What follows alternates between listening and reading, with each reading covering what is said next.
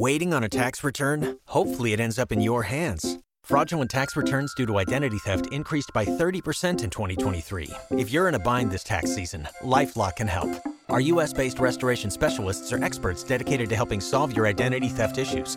And all LifeLock plans are backed by the $1 Million Protection Package. So we'll reimburse you up to the limits of your plan if you lose money due to identity theft. Help protect your information this tax season with LifeLock. Save up to 25% your first year at LifeLock.com/aware. Hello, Sleuth Hounds. Maggie and I are super excited to be back together with you again this week.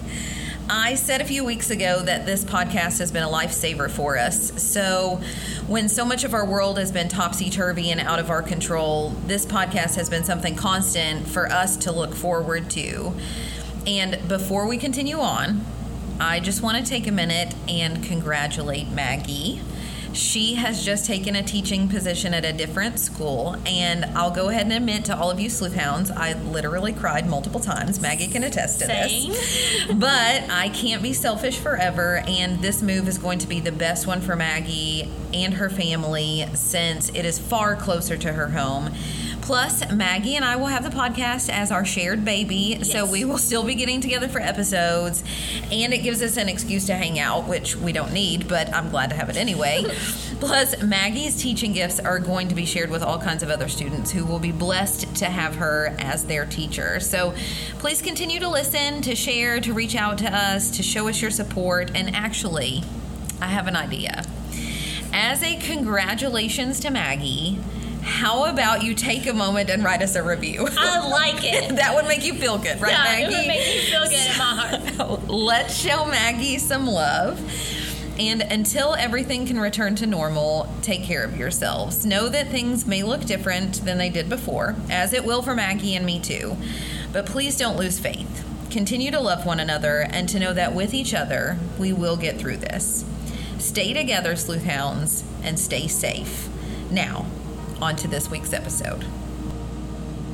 The car was parked there, silent but filled with sleeping life, glistening with the early morning fog coming in from the ocean. As the officer approached the 1991 Plymouth Sundance that had been reportedly sitting in the motel parking lot all night long, he saw the 5-year-old little girl and the 12-year-old boy sleeping peacefully. In the front seat was a woman's purse. The darkening rain clouds were rolling in, and the first few cold, heavy drops were beginning to fall as the officer tried the door. It was locked tight, so the officer knocked. I cannot imagine the fear the children must have felt when they were not only startled awake by an officer, but also when they realized that their mother was no longer in the car with them. What was supposed to be an impromptu beach vacation before school began again had morphed into a nightmare. This is the story of Pamela June Ray.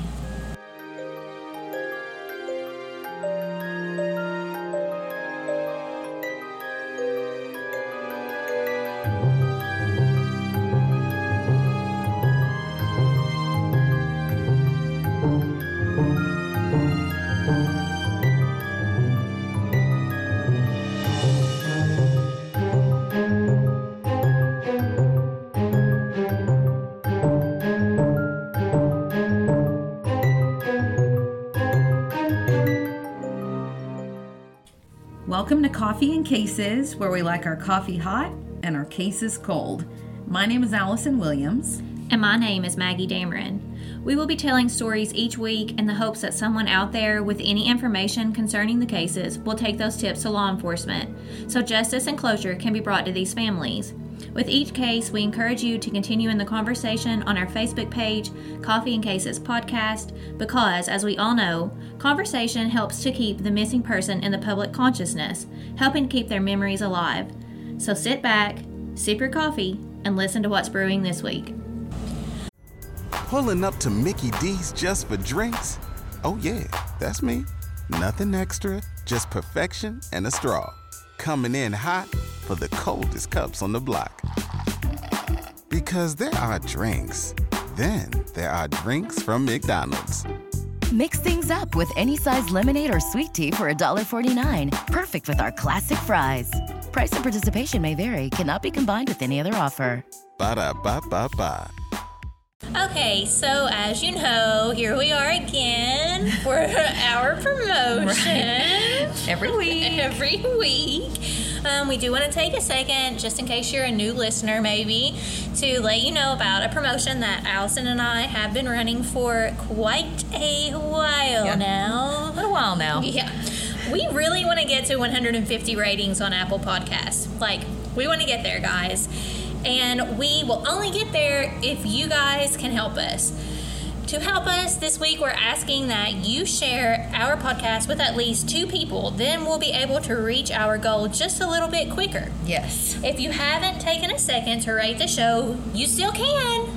And if you have even a few seconds longer, please consider leaving just a few words about what you enjoyed most about the podcast. We have listeners from everywhere around the world, so while this is a really big favor, we know that you guys can come through. When we get to those 150 ratings, we will do a bonus episode for you. So make sure that you're following us on social media, Coffee and Cases Podcast on Facebook, or at Coffee Cases Podcast on Instagram, or, as always, listen in each week to know when that bonus episode will air. So for real, we're going to get to the show this time. So it was only a few short days before school was set to begin, much like right now, Maggie. The most anxious time. Oh my gosh, yes. And the woman at the center of our story today just needed to get away for a few days. I feel her. Yes, I do too. She just wanted to celebrate the peacefulness, so to speak, before the chaos. And I get it. Yeah, I feel her. Like, I want to be on vacation right now too. And I've already been on vacation this year, safely and socially distanced, but with all the added stress of the new school year, I could totally just go away for a few days. Yeah, like, me too. get away Get in the from car. it all. Yep, drive. Yeah, go wherever. Yeah, and that's exactly what Pamela Ray was thinking when she began the 5 to 6 hour drive from her home in Villa Rica, just 30 miles outside of Atlanta, Georgia, to Panama City Beach, Florida. And we love it there. I know. And this case stood out to me because that's the beach that we love going to visit for vacation. And I don't want to knock any other beaches that we used to visit, but situated in the Gulf of Mexico, Panama City Beach, or PCB, as it is lovingly called, has plenty of rentals to choose from, delicious seafood restaurants with freshly caught Gulf shrimp, oh, it's so good, and other seafood. It's a family-friendly place, and the water is so clear that you can be chest deep and look down and see your feet. That's my favorite. Oh, love it. This year, when we went, we looked down from our 21st floor condo that we rented, and we saw dolphins playfully swimming and jumping all on the coast. I sent the video to Maggie. I was like, oh my gosh, look at what I can see from my window. And these are also likely the images in Pamela's head as she drove through the night with her 2 children, her 5-year-old daughter and her 12-year-old son. Now, before I really get into the episode, there are a couple of details that I read about I personally don't understand, and I wanted to get your take on it, Maggie. Okay. First, Pamela and her children, well, Pamela as the adult, decided to leave for this last-minute trip at 10 o'clock at night. Pamela reportedly had called local motels in Panama City Beach just to ensure that there were vacancies in the area, and assured that there were, had decided to set out that night. Now, maybe I'm too much of a penny pincher, but if I were going on vacation, I wouldn't want to waste a night of payment by arriving at a hotel at like 3 to 4 a.m. and then have to pay just to sleep for a few hours, right? Like, I would have left at like 5 to 6 a.m., gotten there around noon, parked the car, gone to the beach until time to check in, and then, paid for that night. Well, I thought you just, when they left that late, which I had forgot, you said it was only like 6 hours away. Right. But sometimes we leave for vacation like at night and drive through the night. So, but it's a longer drive. Yeah, but it's a longer usually. drive. I know. And so, well, and I guess the other reason is I'm a morning person. I'm not a night owl. Yes, and so, you are. Oh, okay. I guess sometimes I stay up until like 2 writing episodes. She's basically just one of those people that doesn't need sleep. But once I do get tired, I cannot make myself stay awake. And that might be at 8 o'clock at night. It might be at 2 in the morning, but I can't make myself stay up. So instead, I could sleep from, say, midnight until 2 a.m., though, and then I could get up and I could stay up. Yeah. So maybe if I were a night owl, this leaving at 10 p.m. would make sense to me. I don't know, but it just stands out to me because that's not something. It just isn't, like, again, you're only 5 hours away, so why waste the money? It just isn't right. Like something I feel it's like not most people frugal, would do. It's not sensible. Right.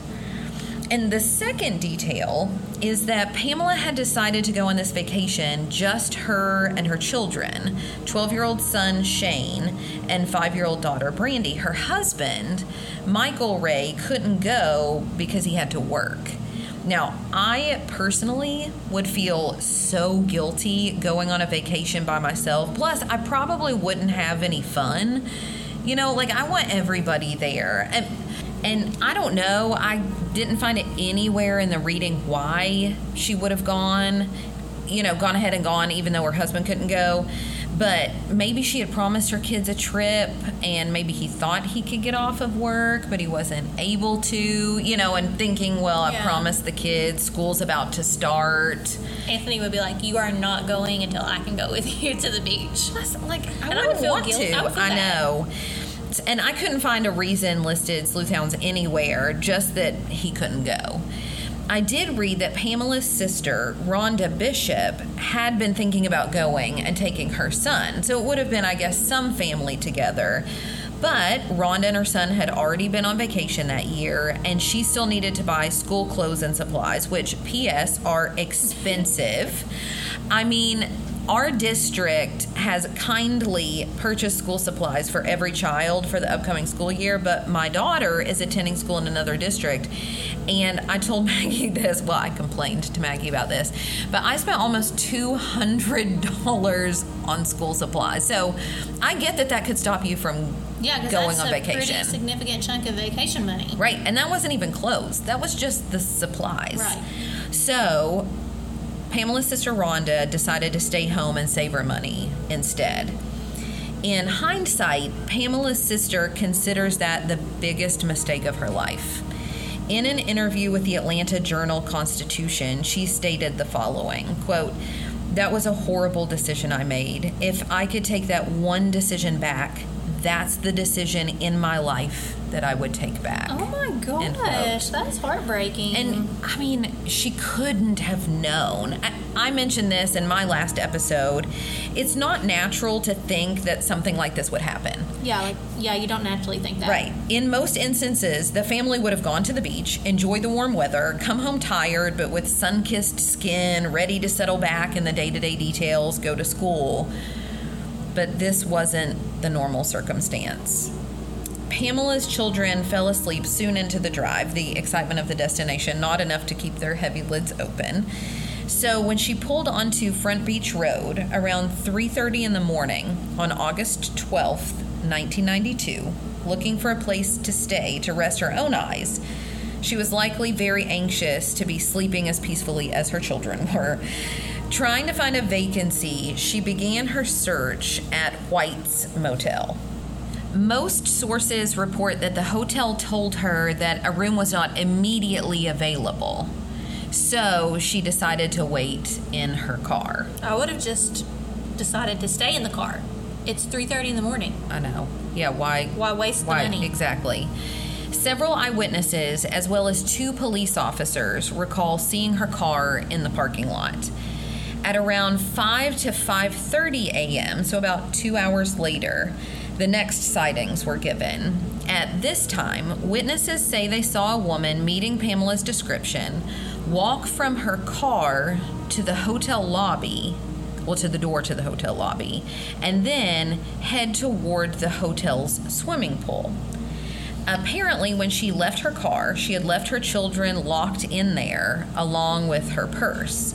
And the only thing I can think, Maggie, is that maybe she went to either try to check in and was thinking, well, I'll just let the kids sleep a little bit longer until I get the room key, and I can start and see where the room is. I can start unloading things. But according to reports, she never checked into the hotel. And she left her purse in the car containing her traveler's checks. Which you would need. Exactly. That's an odd thing to leave behind if you're going to need money to check into a hotel. So I also don't know what would have made her go toward the pool instead of heading back to the car when she couldn't check in. And then the only thing I could think is maybe she wanted to stretch her legs. Maybe see the amenities the hotel had. Yeah, breathe in the cool morning air and then, come back because she knew she was going to have to wait a little bit longer. The report of one Panama City Beach officer seems to support this theory, as he had seen Pamela sitting in the car reading a newspaper. So obviously biding time until check-in, and she was obviously awake at that point. So maybe she did just get out to stretch her legs. Kudos for Pamela for being able to function on only 2 hours of sleep. I know. I'm like an 8-hour type person. I gotta have my sleep. Yeah. 7 hours is pushing it. Well, some of the witnesses who spotted Pamela around 5:30 believe that she could have been followed to the pool by a white male, a quote, sandy-haired beach bum with a ferret. Okay, well, let's just say if I were to be awake at 5:30 in the morning and I saw a man with a ferret, my first instinct is going to be, hey, can I pet your ferret? I'm not going to be like, this is creepy. Can I pet your animal, please? Right. And, I talk a lot about eyewitness testimony and memory, and I'm going to go more into detail into the psychological reasons of my skepticism later in the episode, but I do believe, and Maggie and I have talked about this before, that odd things happening do make memory more reliable. And I would imagine that seeing a petite 5'3", 110-pound brunette followed by a man carrying a ferret is something that would definitely have stood out in my mind. It makes sense that somebody remembered that. Others in the hotel later reported that around that time, around 5:30 in the morning, they heard faint screams that sounded like "help me" or "save me" coming from outside. But since none of the hotel rooms had a phone, no one called the police. And I thought that was a weird detail because even from my childhood vacation memories, I never remember going to a hotel that didn't have a phone in the room. I thought that was odd. Even now they have them and people have cell phones. Right. I've never seen a hotel room that did not have a phone. Also, and I know that when you hear somebody saying help me or see someone being hurt in public and there's a lot of people around, isn't it less likely someone will actually help them? So maybe that was kind of the thing. They thought somebody else would poke their head out the door to check and make sure somebody was okay. But I would hope that if I heard someone shouting help me or save me, I would at least make Anthony go investigate. Well, have you heard of the Kitty Genovese case? It's the woman who was attacked 3 separate times, and she yelled as the attacker was stabbing her. People threw their windows open, turned lights on, saw it happening, but as soon as they would open their windows, the killer would leave, and nobody called the police. And then a second attack happened. Same thing. She's screaming, "I'm dying, he's killing me." People throw windows open and they look, and the killer runs away. Nobody calls the police. And then the third time he came back again and he killed her, and it was only after she was dead that somebody called the police, and people were like, "Oh, I didn't want to get involved. I was scared." And I'm thinking, in your safe, scared. right? She was scared, right? And so I guess, psychologically, that is a phenomenon, and that's sad to say, but I guess it could be the case here too. One of the police officers who had seen Pamela that morning wanted to try to remember every potentially significant detail from that night, and he even underwent hypnosis in order to recall potentially suppressed memory. So he's like, maybe I saw something that, I can't recall. So under hypnosis, The officer also recalled seeing Pamela followed by a 6-foot-tall white male in his 20s with sandy blonde hair and a lean build, roughly 150 pounds, wearing a striped shirt. But he recalled seeing Pamela speak with the man, lock her car with the key in her hand, and walk with the man to the parking lot near the pool of the Wilhite Motel, so a motel across the street from the White's Motel, which is where other people had witnessed seeing her. So still like in that same vicinity, similar description of the man. Yeah. Regardless, the woman who so many had seen was now gone and had left her purse and her children behind. So obviously the police knew to suspect foul play, and her family knew it was foul play as well. Pamela's mother, Helen Bennett, in August 1993, told the Atlanta Journal-Constitution, quote, "I know a lot of people think she just ran off somewhere, but I've had 36 years and I know her. They don't. She would have never left those children," end quote. Immediately, Pamela's sister Rhonda and her husband Michael bolted to Panama City Beach to get the children, Shane and Brandy, and to help search for Pamela. They immediately posted a $10,000 reward, hoping that would help clues to come in, which sadly is probably true if you post money. The first attempts were made to find the sandy-haired man from the eyewitness accounts, and they were successful. Oh. Police quickly found the man meeting the description, ferret and all, on August 15th, 1992. So only 3 days after the disappearance. Okay, so that's good. Yeah. And he was a man whom people had seen hanging around the area the preceding week, sleeping on the beach. So he was a loner, an outsider. However, according to Middle Tennessee Mysteries writer Michelle Willard, the man had a, quote, fair alibi. What's end fair? Quote. Yeah. I have no idea what that means, what the heck a fair alibi like is. It was okay, right? not great. Right. And now I did read one source where this man was linked to another crime, but because of conflicting eyewitness accounts, they couldn't verify whether he had done. So I don't really know what fair alibi means, but either way, apparently was enough to dismiss him as a suspect. So ferret man, gone. clear. Yeah. Pamela's family stayed in town to post literally thousands of missing posters and to wait. Wait They for stayed. news. Yeah, wait for something, anything to hang their hopes onto. The days following Pamela's disappearance were plagued by torrential rains, though. One report stated 2 inches of rain on the 12th and an additional 4 inches of rain on the bad. 13th. Yeah, and this is the kind of rain, of course, that impeded search efforts in the surrounding sand dunes, the wooded areas near the motel, and ultimately the police found no other evidence. So if there were any, it was washed away. Leads fizzled until a few months later when a man was picked up who also met the hypnotized officer's description. So similar description to the ferret man.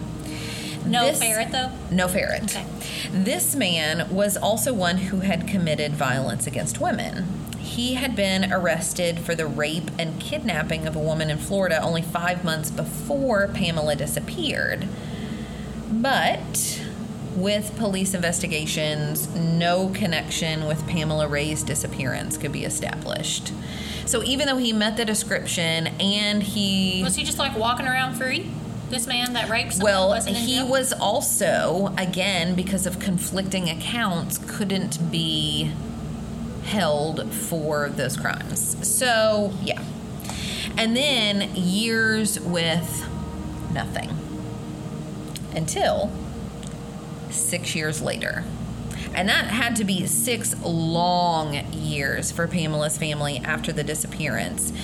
But 6 years later, a man by the name of Mark Reeby confessed to killing Pamela Ray. Mark Reeby's confession was made while he was already in prison for another murder. Reeby's half-brother, William Alex Wells, had at a Bible study session while he was in prison for a robbery charge, admitted to being an accessory to the murder of 29-year-old pregnant Donna Callahan of Florida. He told those in the Bible study that his half-brother, Mark, had killed Donna, but he admitted that he had helped Mark by driving the car and helping him bury the body. Well, I hope that Bible study was good because they need Jesus. I know. Well, to show the veracity of the testimony, he then told investigators where to find Donna's remains. When police swarmed the property of William Alex Wells and Mark Reeby's childhood home, sure enough, they found Donna's remains in the exact place that William had said they were. Both Wells and Reeby were then charged with Donna Callahan's murder and are serving still life sentences for that crime. But while in prison for that murder charge, Mark Reeby admitted to other murders, 12 in total, including that of Pamela Ray. With Pamela, the officer said that Mark had given details about Pamela's investigation that someone who wasn't the perpetrator wouldn't have known. One detail was that Pamela was holding a single key to her vehicle in her hand, something that Pamela notably did. So not multiple keys, not on a key ring, just the single key to the car ignition. That, like, hour one after I know. It'd been gone. So that is like an odd detail, and that's something that Mark Reeby reported to police. Everybody in your crew identifies as either Big Mac Burger, McNuggets, or McCrispy Sandwich. But you're the Filet-O-Fish Sandwich all day. That crispy fish, that savory tartar sauce, that melty cheese, that pillowy bun. Yeah, you get it. Every time. And if you love the Filet-O-Fish, right now you can catch two of the classics you love for just $6. Limited time only. Price and participation may vary. Cannot be combined with any other offer. Single item at regular price. Ba-da-ba-ba-ba. Pulling up to Mickey D's just for drinks? Oh yeah, that's me. Nothing extra, just perfection and a straw. Coming in hot for the coldest cups on the block. Because there are drinks. Then there are drinks from McDonald's. Mix things up with any size lemonade or sweet tea for $1.49. Perfect with our classic fries. Price and participation may vary. Cannot be combined with any other offer. Ba-da-ba-ba-ba. Reeby said that the night of August 11th into the morning of August 12th, 1992, he and his wife had been partying hard and had run out of money. He said that they then were out scouting the strip in their red Firebird looking for someone to rob.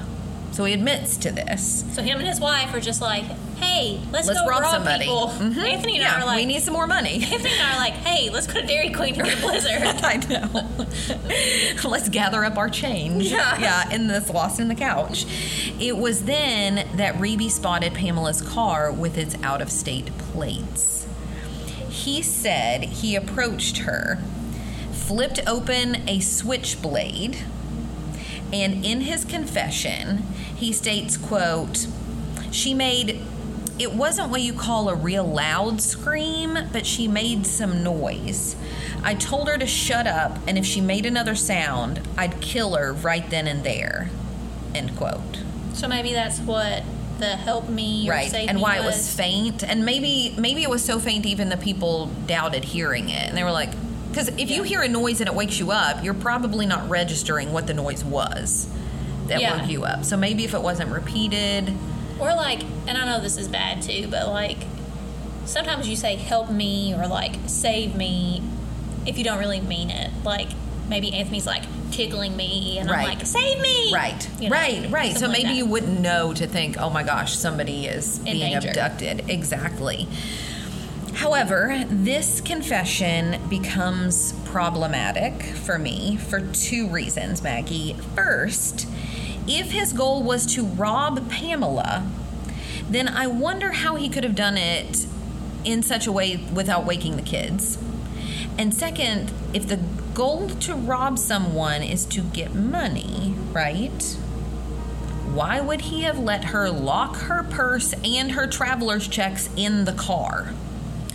So do we know if maybe she had, like, cash on her at the time, like in her pocket? I don't know, but I'm assuming... Now, we don't use traveler's checks anymore, but I can remember when I was younger, when we would go on vacation, we would go and we would get traveler's checks with the money, so you wouldn't be carrying the cash because you could use it like cash, but you would have to sign it. So it was like a secure way because you didn't have like debit cards, right, like you have now. And so usually if you have traveler's checks, you're not also going to have cash. And so that part doesn't make any sense to me. And the second reason for my skepticism is the strongest, though. And it's the fact that Mark Reeby later recanted his confessions to the murders of Pamela Ray and the 11 other women. So he took it back. He said, just kidding. Take backsies. Right. I said that, but I didn't do it. And before I tell you from where my skepticism stems in any recanted confession, I also want to tell you that according to an article in the Panama City News Herald published on March 17, 2019, police did later admit that all of the information contained in Reeby's confession concerning the case of Pamela Ray had indeed already been reported by either law enforcement or by local media. Oh, so people would have already known. Right. So it's unclear whether he really gave details that only a perpetrator would have known. And that detail, I feel like it has to be noted for what I'm getting ready to tell you.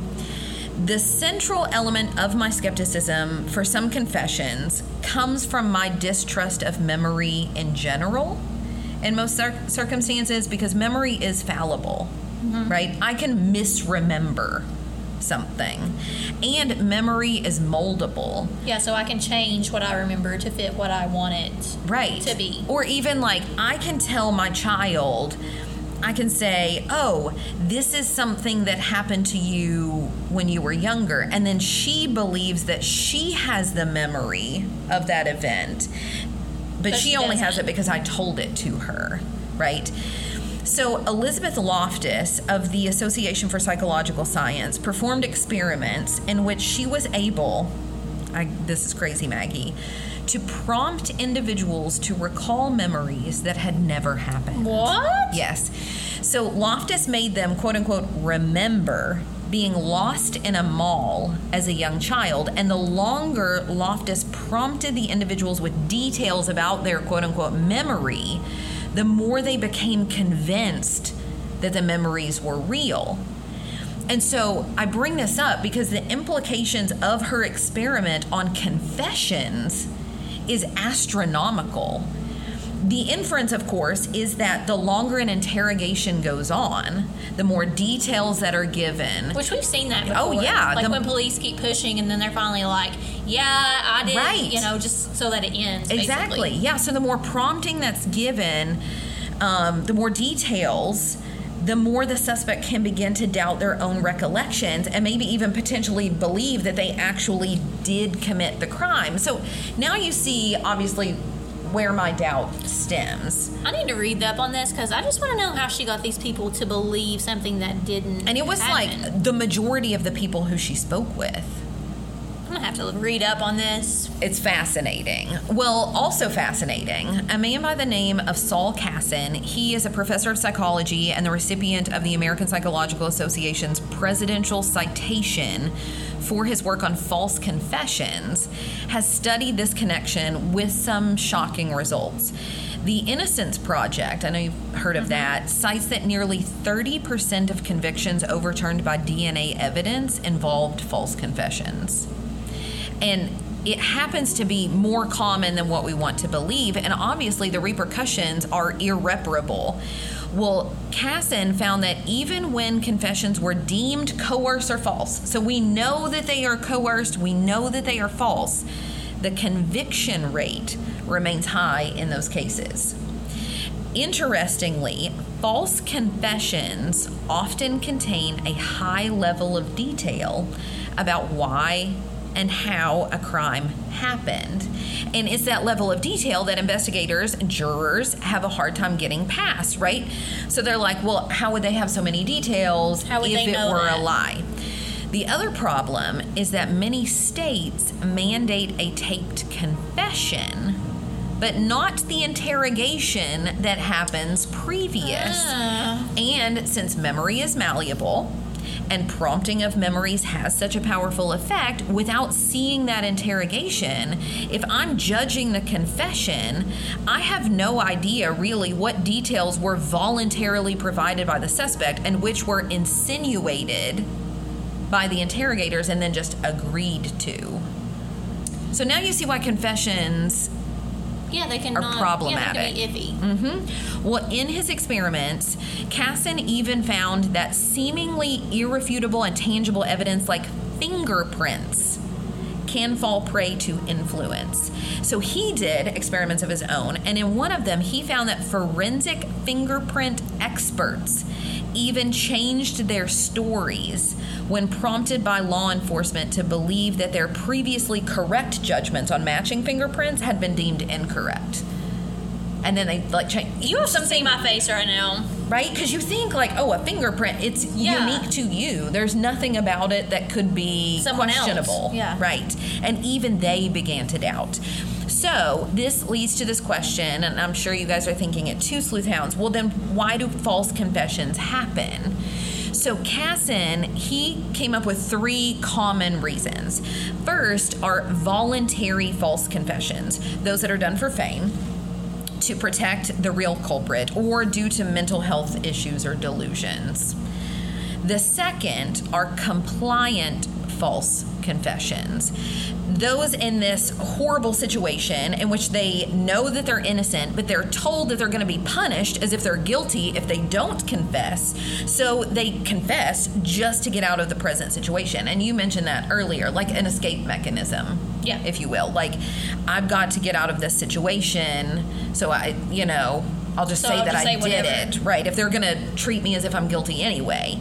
And as soon as those in this category are out of the situation that caused the stress, Casson says they normally recant, but as we've seen, that's often too late, because even if you know it's false, high conviction rate. The third type are internalized false confessions. So you know you're innocent, but due to young age, mental ability, trauma because you've just lost a loved one, or some other vulnerability, you're told these lies that seem to be so true that you yourself can become convinced that you actually did do the crime. And I know that seems crazy, but for example, Maggie knows this about me. I try not to lie. Yes, right? Allison is a very pure person. I try. Very nice. So if somebody told you, Maggie, well, Allison is the one who turned you in. She said that you were there and that you did it, right? And then you're thinking, well, I trust Allison. Allison doesn't lie, and she's saying that I did it. It would be like if your mom said that you did something, right? Something heinous, then you'd be like, Did I do it? I just don't remember it. I blocked it out somehow. And so you begin to doubt yourself. Well, Casson noted in a podcast interview on Speaking of Psychology, when talking about DNA exonerated men and women, right? So they've already been found innocent because of DNA, that, quote, 95% of the confessions contained facts about the case that were spot on accurate with regard to the crime and that were not in the public domain. Facts that only the perpetrator could have known. The problem is the police knew those facts too. Oh, and so they can somehow, cater the questioning. Exactly. And so he said somehow, advertently or inadvertently, those facts made their way into the final statement, end quote. So that's why it's so tricky. This is why I doubt. Well, because even as teachers, if you ask the class a question and you get the blank stare, you will reword the question or rephrase it guiding so that them. Yeah, you are kind of guiding them to the answer you want them to give. Right. So I mean, we do that. Right. Or you could say, so you're telling me that you were nervous. And if they say yes, they didn't say they were nervous. You insinuated something, they've agreed to it. And what's even scarier that Casson found is that we can't tell the difference between a real true confession and a false one. He said, what we do know is that most of those who make false confessions actually waive their Miranda rights. What? Thinking that hiring a lawyer will make them look guilty. Yeah, that they look bad. Mm-hmm. And then they're pinning their hopes on this idea that innocence proves itself, right? Like if I'm innocent, I'll be found innocent. And even though, Maggie and sleuth hounds, we all know that this world is corrupt, we so desperately want to believe that justice still rules. And we want to believe that people are good ultimately at heart. Yeah, because you all know I'm naive. Like, I believe... Oh, I totally am. The government is there to protect me. You know, like, I trust, like, my government. I trust my police. Right. So, like, this is just mind-blowing to me. Right. And we want to think that the truly guilty will be punished. And, you know, if I'm innocent, everybody's going to be able to see that innocence. It is, as Casson calls it, though, the illusion of transparency. It's an illusion. We think that when we tell a lie, others will automatically see through it, and that when we tell the truth, that others will automatically feel it to be true, giving, quote, comfort to the person who did no wrong, right? Because we're like, oh, if I tell that, people will be able to tell. Well, sadly, a naive belief that justice needs no proof other than the statement of innocence can lead to injustice, especially if the innocent themselves can be manipulated into believing their own guilt. So hopefully you understand now, sleuth hounds. I know that was long-winded and it was backed by a lot of psychological reasons, but this is why I continually question memory and even in some cases confessions, especially those that have been recanted, right? Like, so obviously this guy could be guilty, and I'll talk about all the red flags and the reasons, but then at the same time, because it's recanted, does he fall into one of those categories where he's like taking back what he said because he realizes he's out of that high pressure situation, right? And now it's too late. Well, do we know what type of situation he was in when he confessed? I did not see that discussed, so I don't know. Notably, Crystal Dawn of the Lost and Found blog claims that Special Agent Dennis Haley, to whom Mark Reeby confessed, admits that he himself believes that many of the confessions that Mark Reeby made about the 12 women were indeed false because they were filled with vague details that didn't match actual evidence in some of the crime scenes, or in one case, actually matched the confession of killer Otis Toole, with whom Reeby had been jailed with in the past. So he could have overheard this other guy say it, and now he's confessing to that crime too. And even in the case of Pamela Ray, there were discrepancies. So in one instance in his confession, he said he buried her body in Port Washington, and in another, he said he put her body in the ocean. So, with all that said, my skepticism in this instance could be completely misguided, right? And Reeby could be guilty. I just wanted us to note that there is a more complete picture, right, to all of this before we cast judgment. And admittedly, there are red flags with Reeby that seem to imply guilt despite his recantation. So I'm going to tell you the red flags. First is that in 2000, police reopened the excavation of the same property on which they'd found the remains of Donna Callahan. And 30 yards away from where they had located Donna's remains, more human remains were found. So obviously... So, he's killed multiple people. Right. Serial killer. Yeah. And then you've got to think, okay, well, if he's killed multiple times before, is it that, far of a stretch to say that he killed Pamela Ray as well? The hope was obviously that those remains belonged to Pamela, but Maggie, I couldn't find verification anywhere. despite those statements by Pamela's sister and the findings of further remains that those bones belonged to Pamela. Instead, I read reports like those in the Panama City News-Herald that the bones were sent for forensic testing, but that Pamela Ray's case remains an open investigation. So we don't know whose bones these bones are? Right, and that becomes a little bit more complicated, sadly, in a detail I'm about to tell you. So the fact that her case remains open, it does seem to tell me either that the bones didn't belong to Pamela, that further evidence was needed to link her death to Wells, Reby, or the both of them, right, to the crime, or that the finding of the human remains was fraudulent. Sadly, the bones were discovered by a cadaver dog by the name of Eagle, whose handler later pled guilty to planting evidence in several instances for her dog to locate so she and her dog could gain prestige. I know. I am shocked. I know. Like, that sickens me. Yes. That somebody could do that. You know, when a family is like so desperately searching for their loved one, and then to think that you could plant evidence just so you can gain prestige. The second incriminating detail comes from the memories of Reby's children. While all children recalled the same moment from their childhood, it's Mark Reby's daughter, Jelena Hayes, who has joined forces with Pamela's sister, Rhonda, in trying to prove her father's link to Pamela's disappearance and supposed murder.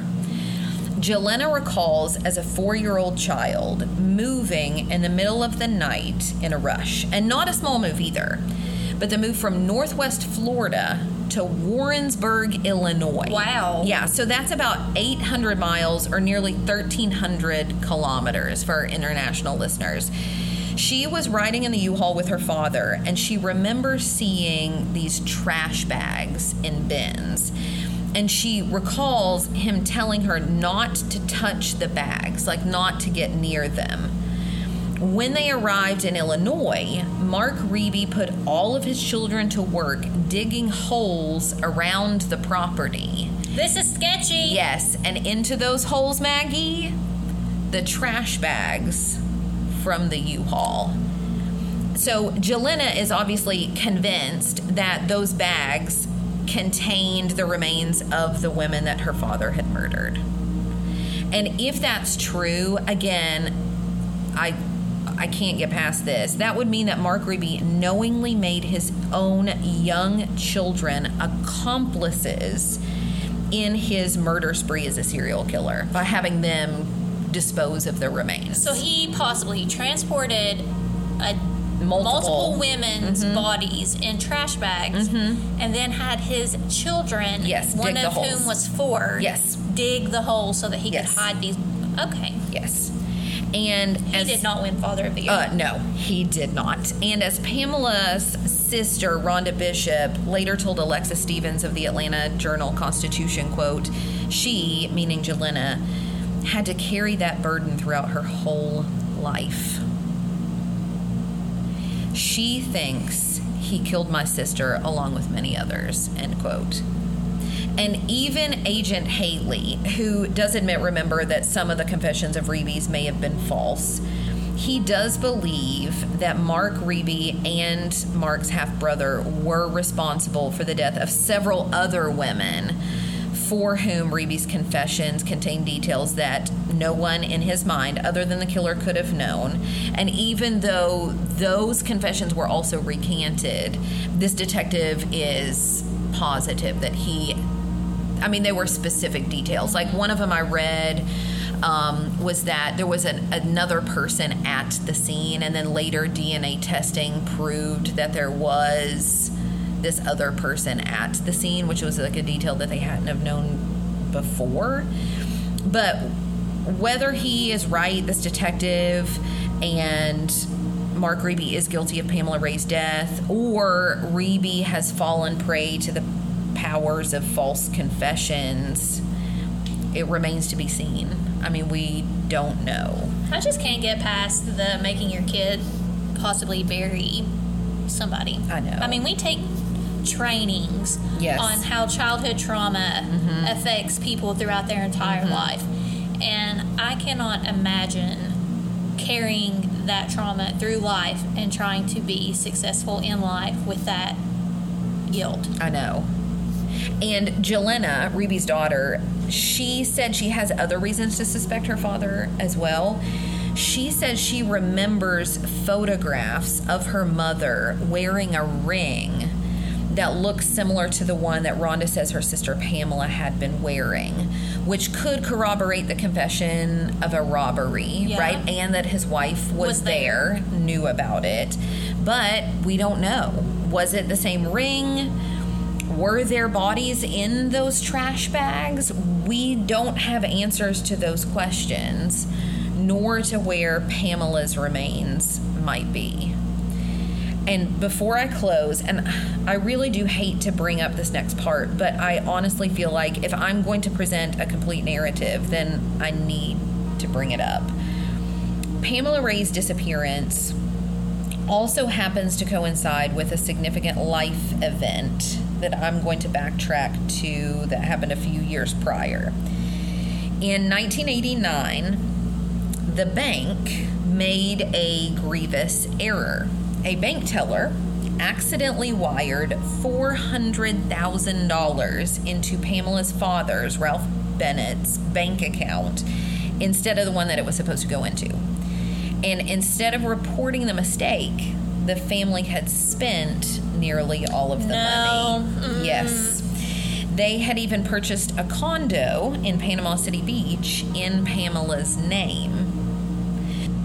Well, eventually, police investigators had traced the error and discovered what Pamela's family had done. Her father pled guilty to theft of mislaid property and had actually been working in the years that followed to repay much of the money.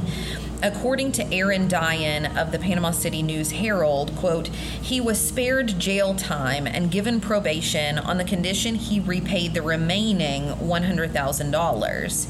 But when he fell behind on payments, everyone involved, including Ray, was indicted. She was out on bond at the time of her disappearance, end quote. So, obviously, there is the possibility that her disappearance had something to do with the money owed. And that's why I bring it up, right? It is a possibility. She left. Or... Right, which I guess is why, or something. That explains why her mom is saying she would have never left her kids, though.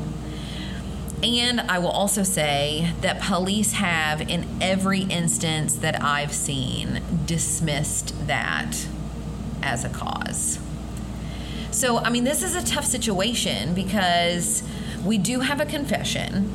We have a confession by someone believed to be a serial killer who's killing for no legitimate reason, but at the same time has recanted his confession, given vague details, given details that the public already knew about the case and could have been coerced. So if you guys just heard a loud bump, I just knocked my funny bone on the desk. Because you got so frustrated. My brain is like, I don't even have any comments to say because my brain is just going so many different it hurts. It's going so many different places. I know. It's like you think this is true. Oh, nope. But it could be false. And then, no. No, just kidding. I know. And yet we have a family in the wake with no answers. While the remains found on Reeby's previous property may not have been Pamela's, her sister Rhonda has not given up hope. She remains convinced that clues found during that investigation will lead to a conviction for her sister's death and will finally allow her to bury her sister right next to her parents. She told WJHG news station, quote, everything we uncovered fits together like a puzzle. We're just missing that last little piece so we can bring Pam home, end quote. Pamela's son, Shane, a father himself, just wants closure. While he himself did not come as close to blaming Reeby for his mother's death as his aunt does, he did tell the Atlanta Journal-Constitution, quote, "When you do something, you know what you did, and you know where things are. You don't play games. It's just playing with people's emotions, and it's not a good thing," end quote. He continued on to say, quote, "I'm at the state of mind that I don't think we'll ever find out what really happened. There's a big hole of not knowing that's even worse than knowing," end quote. It's the unknown that's the scariest of all. There's comfort in knowledge, even if the news is bad. We've all experienced this feeling recently with COVID. It's scary because we know nothing. Just when we think we do, just when it seems there's answers, everything changes. Now imagine the same is true for the knowledge of the person you love most in this world. Someone out there knows something. Someone has been living with a memory eating at them for all these years, or recalled by the details of hearing Pamela's story today. Someone out there heard Pamela's cries and perhaps something else. Do your part to bring more peace into this worry-worn world. Anyone with information regarding this case can call the Panama City Police Department at 904-233-5000 or the Macon County, Illinois Sheriff's Department at 217-424-0867. Again, please like and join our Facebook page, Coffee and Cases Podcast, to continue the conversation and see images related to this episode. As always, follow us on Twitter at Cases Coffee, on Instagram at Coffee Cases Podcast, or you can always email us suggestions to coffeeandcasespodcast@gmail.com. Please tell your friends about our podcast so more people can be reached to possibly help bring some closure to these families. Don't forget to rate our show and leave us a comment as well. We hope to hear from you soon. Stay together. Stay safe. We'll see you next week.